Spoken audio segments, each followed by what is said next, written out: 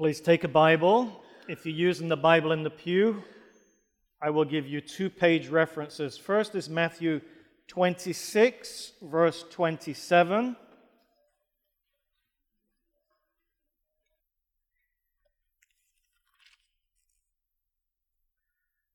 That is on page 1544.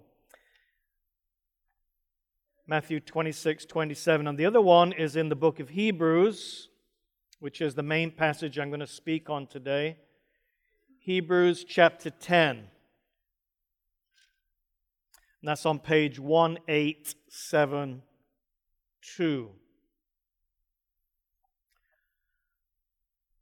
Matthew 26, 27, and Hebrews 10. Well, I hope you've all had a good Christmas and you're ready for the new year. Any New Year people out there? Anyone excited?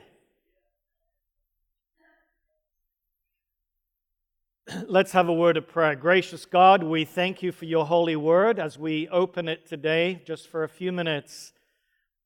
May that be enough time for your Holy Spirit to move us, to appeal to us, to draw us close to you. We thank you from the bottom of our hearts for the sacrifice of your Son, Jesus Christ. May he come soon. In his name we pray. Amen. You remember the events around the cross. These disciples had been with Jesus approximately 3, perhaps 3.5 years, and Jesus had been telling them constantly that he would die on the cross. But somehow, some way, there was this blockage there. They really couldn't grasp what it meant for Jesus to die on the cross. To them, that was really, really bad news. And then the time came when it was a Passover period of time. So now we're picking it up in Matthew 26, if you want to open your Bible there. And we have the what we call the Lord's Supper, this Passover supper, which actually is on page 1543, the Lord's Supper, beginning at verse 17.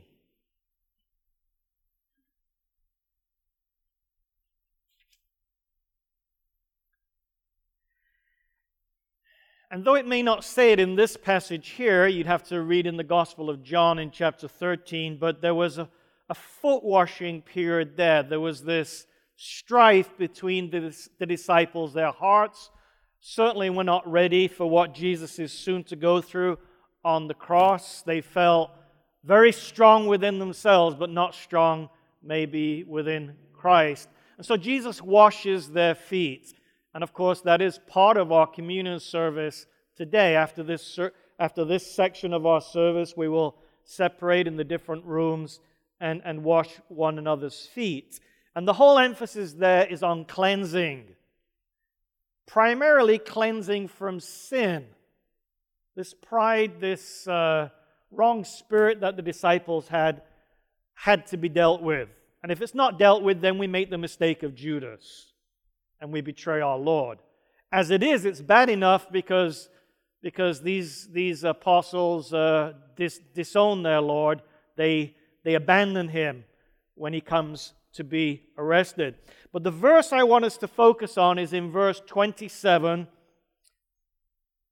And though I don't have time to explain all of the details here, it says in verse 27 that Jesus took the cup, he gave thanks, offered it to them, saying, "Drink from it, all of you.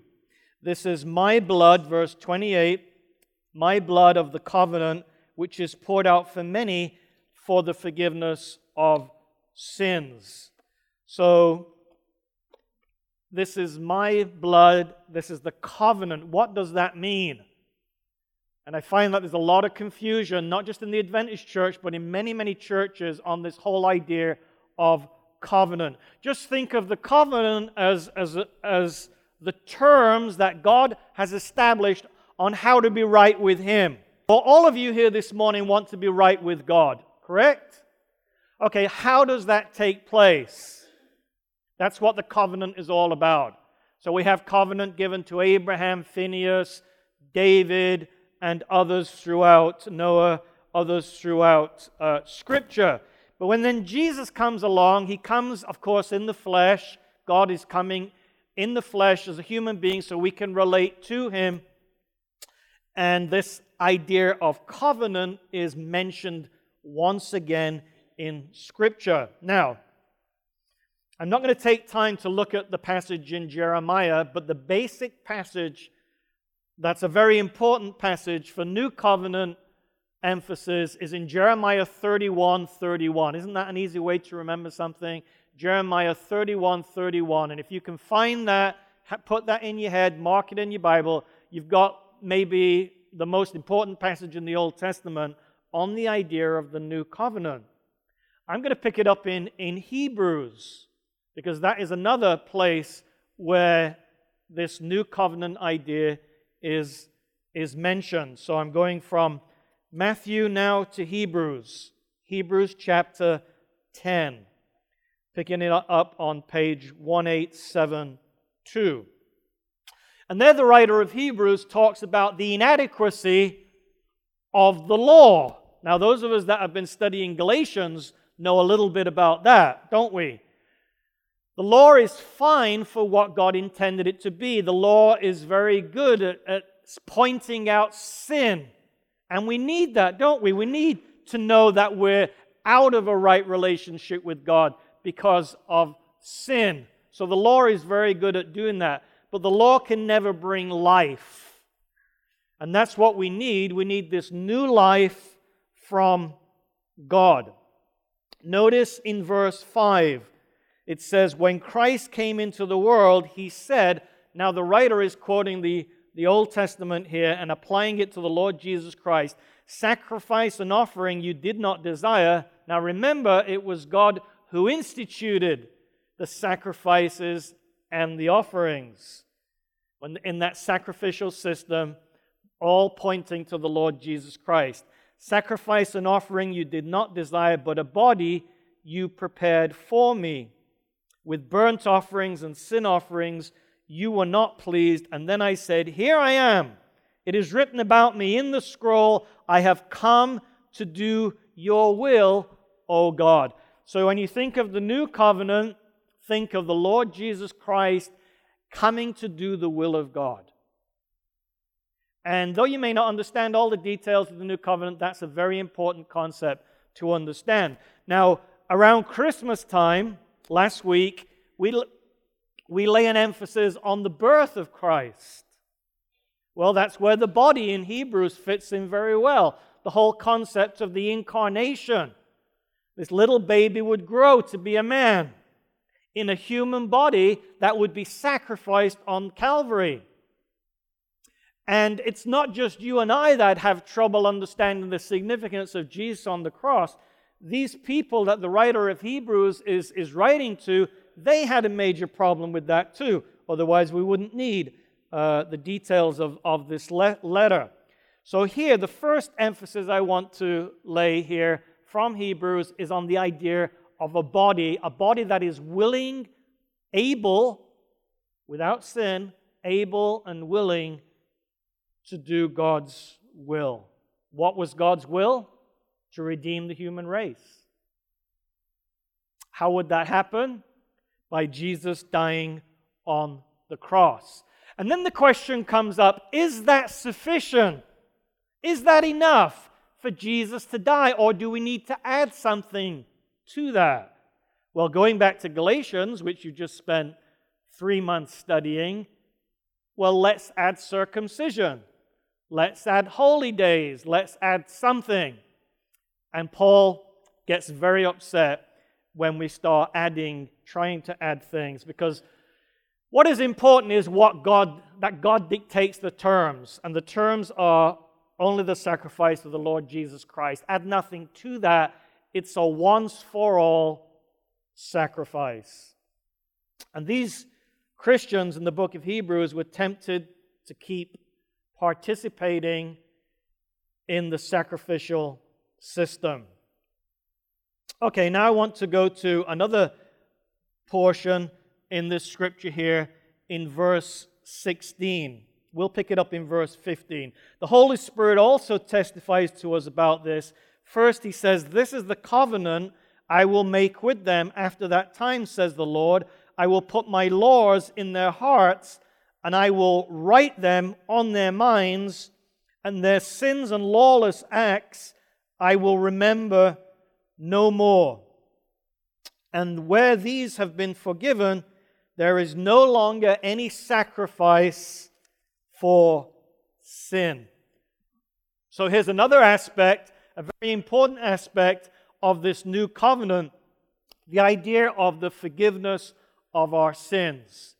Don't you think it would be a wonderful thing to go into the new year with no sins on your record? Zip, zilch, gone. That's what we have in Jesus and the new covenant. And the way to look at a new covenant is a renewed covenant. God is constantly making these covenants with mankind and is renewing that through the Lord Jesus Christ. The hard part for us is to understand the significance for us in what He has done in that sacrifice on the cross. So here's some of the implications of this once-for-all sacrifice of the Lord Jesus Christ. We've already mentioned laws being placed in our heart. Isn't it much better? You can have a law on a piece of stone, but that can't move the human heart. It can tell you what's in your heart, but it can't change anything. But what about taking those principles of the law and placing them in the human mind, in the human heart? Then we can have behavior that truly pleases God from the heart. So we've mentioned the laws in the hearts, writing them in the minds. Their sins, their lawless acts will be remembered no more, and forgiveness. Now, let's add to that in the next few verses, verse 19. "Therefore, since we have confidence to enter the most holy place by the blood of Jesus," some don't like that translation, most holy place. Don't let that bother you. Since we have permission by God, an entrance to go into the most holy by the blood of Jesus, by a new and a living way. Verse 20, slow down there. This is New Year language. New covenant, new and living way, opened for us through the curtain that is His body. Jesus said all Scripture testifies of Him. So when you and I learn all those elements in the Old Testament, the book of Leviticus, and other places in Exodus about setting up this tabernacle and the sacrificial system, it's all to point to the Lord Jesus Christ. To tell you something about the life, the ministry of Jesus Christ. A new and living way opened for us through the curtain that is His body. And since we have a great priest over the house of God, who is that? Who's the great priest? Jesus. So He's not just the sacrificial system on the cross. He's also the priest, and He's actually ministering. He's alive from the dead. He's ministering in heaven. Everything that we're doing here today, the Lord Jesus Christ is aware of. And especially at a time like this, at a communion service, the promise is that Christ will come very, very, very close. So if 2011 has not been a good year for you for getting close to the Lord Jesus Christ, right now, right this very moment, you can change all that. And notice the intimacy language that is used here in the context of this new covenant between God and us. Let us draw near to God with a sincere heart in full assurance of faith. There are many gifts that I could ask for the Anderson Church. This would be one of them. I don't know if it would be the top one, but it would be a really, really important one. Because I've always felt, ever since I've been a pastor, I've always felt that if people really understand what Christ has done for them on the cross, and if they apply their understanding to their life will be totally transformed. But where you get Christians or Seventh-day Adventist Christians who are timid, who are fearful, who do not have the confidence and the boldness to go into the presence of God, then you have a weak church.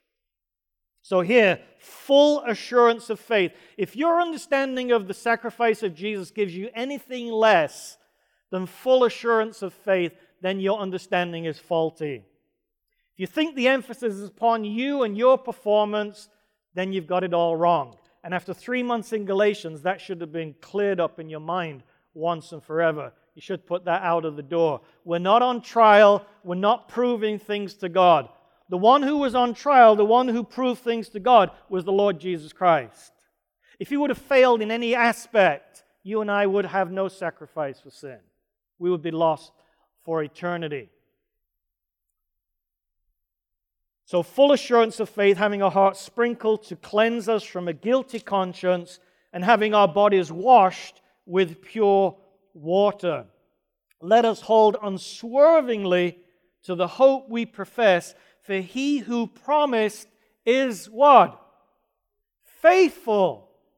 So take a faithful Jesus with you into the new year. Let us consider how we may spur one another on toward love and good deeds, and so on and so forth. Do you see how the writer tells us what Jesus has done for us on the cross? And he's doing that all through the book in different ways. But then how we have to apply that. You don't want to have half a heart of assurance of faith. You don't want to think, well, I'm confident when my behavior is good, but I'm not confident when my behavior is not so good. There's many people that do that. So full assurance of faith. You are his son. You are his daughter. You are his child. Last night I was in Romans chapter 8 where Paul talks of Abba, Father. It's a term that a Jew didn't use very often. Papa, closeness, intimacy. And the Lord of the universe, just think of a king or a queen or a president. Do you think Barack Obama's children have a problem going into his presence? You and I would have a problem. We would be screened. We would be probably right on the bottom of the list as far as seeing Barack, seeing the president. But his children can run through that door anytime they want. And they can hang on to his trouser pants and hug him and do whatever they want. That's the idea that should come to our minds when we think of the sacrifice of the Lord Jesus Christ. He covered all the bases. Nothing was missed.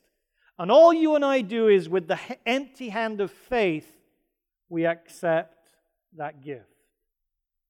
And because it's such a great gift, yes, our hearts are full. They should be full of gratitude and praise and thanksgiving for the sacrifice of our Lord Jesus Christ. I'm not sure how it worked out for these Christians, these Hebrew Christians. I hope it worked out well.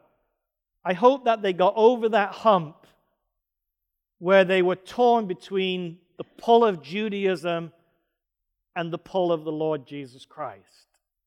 And it may have taken many, many years. It looks like it did take many, many years for the church to get past the purpose of the law as not in an end in itself, but always pointing us to a greater reality, which is the Lord Jesus Christ. It does tell you we're going to separate at this time, it does tell you in your bulletin, on the back there, I believe it is, where we can go, or is that on the front? So we have something for the children, a class for the children, and then we have classes for the singles, for males and females, and then we have a classroom that we use for the foot washing for all of us gathered together. When we've washed one another's feet, when we finish with that portion of our service, let's come into this sanctuary with a heart full of praise. No one's moaning, no one's complaining, no one's down. The foot washing gives you an opportunity. A sermon like this gives you an opportunity to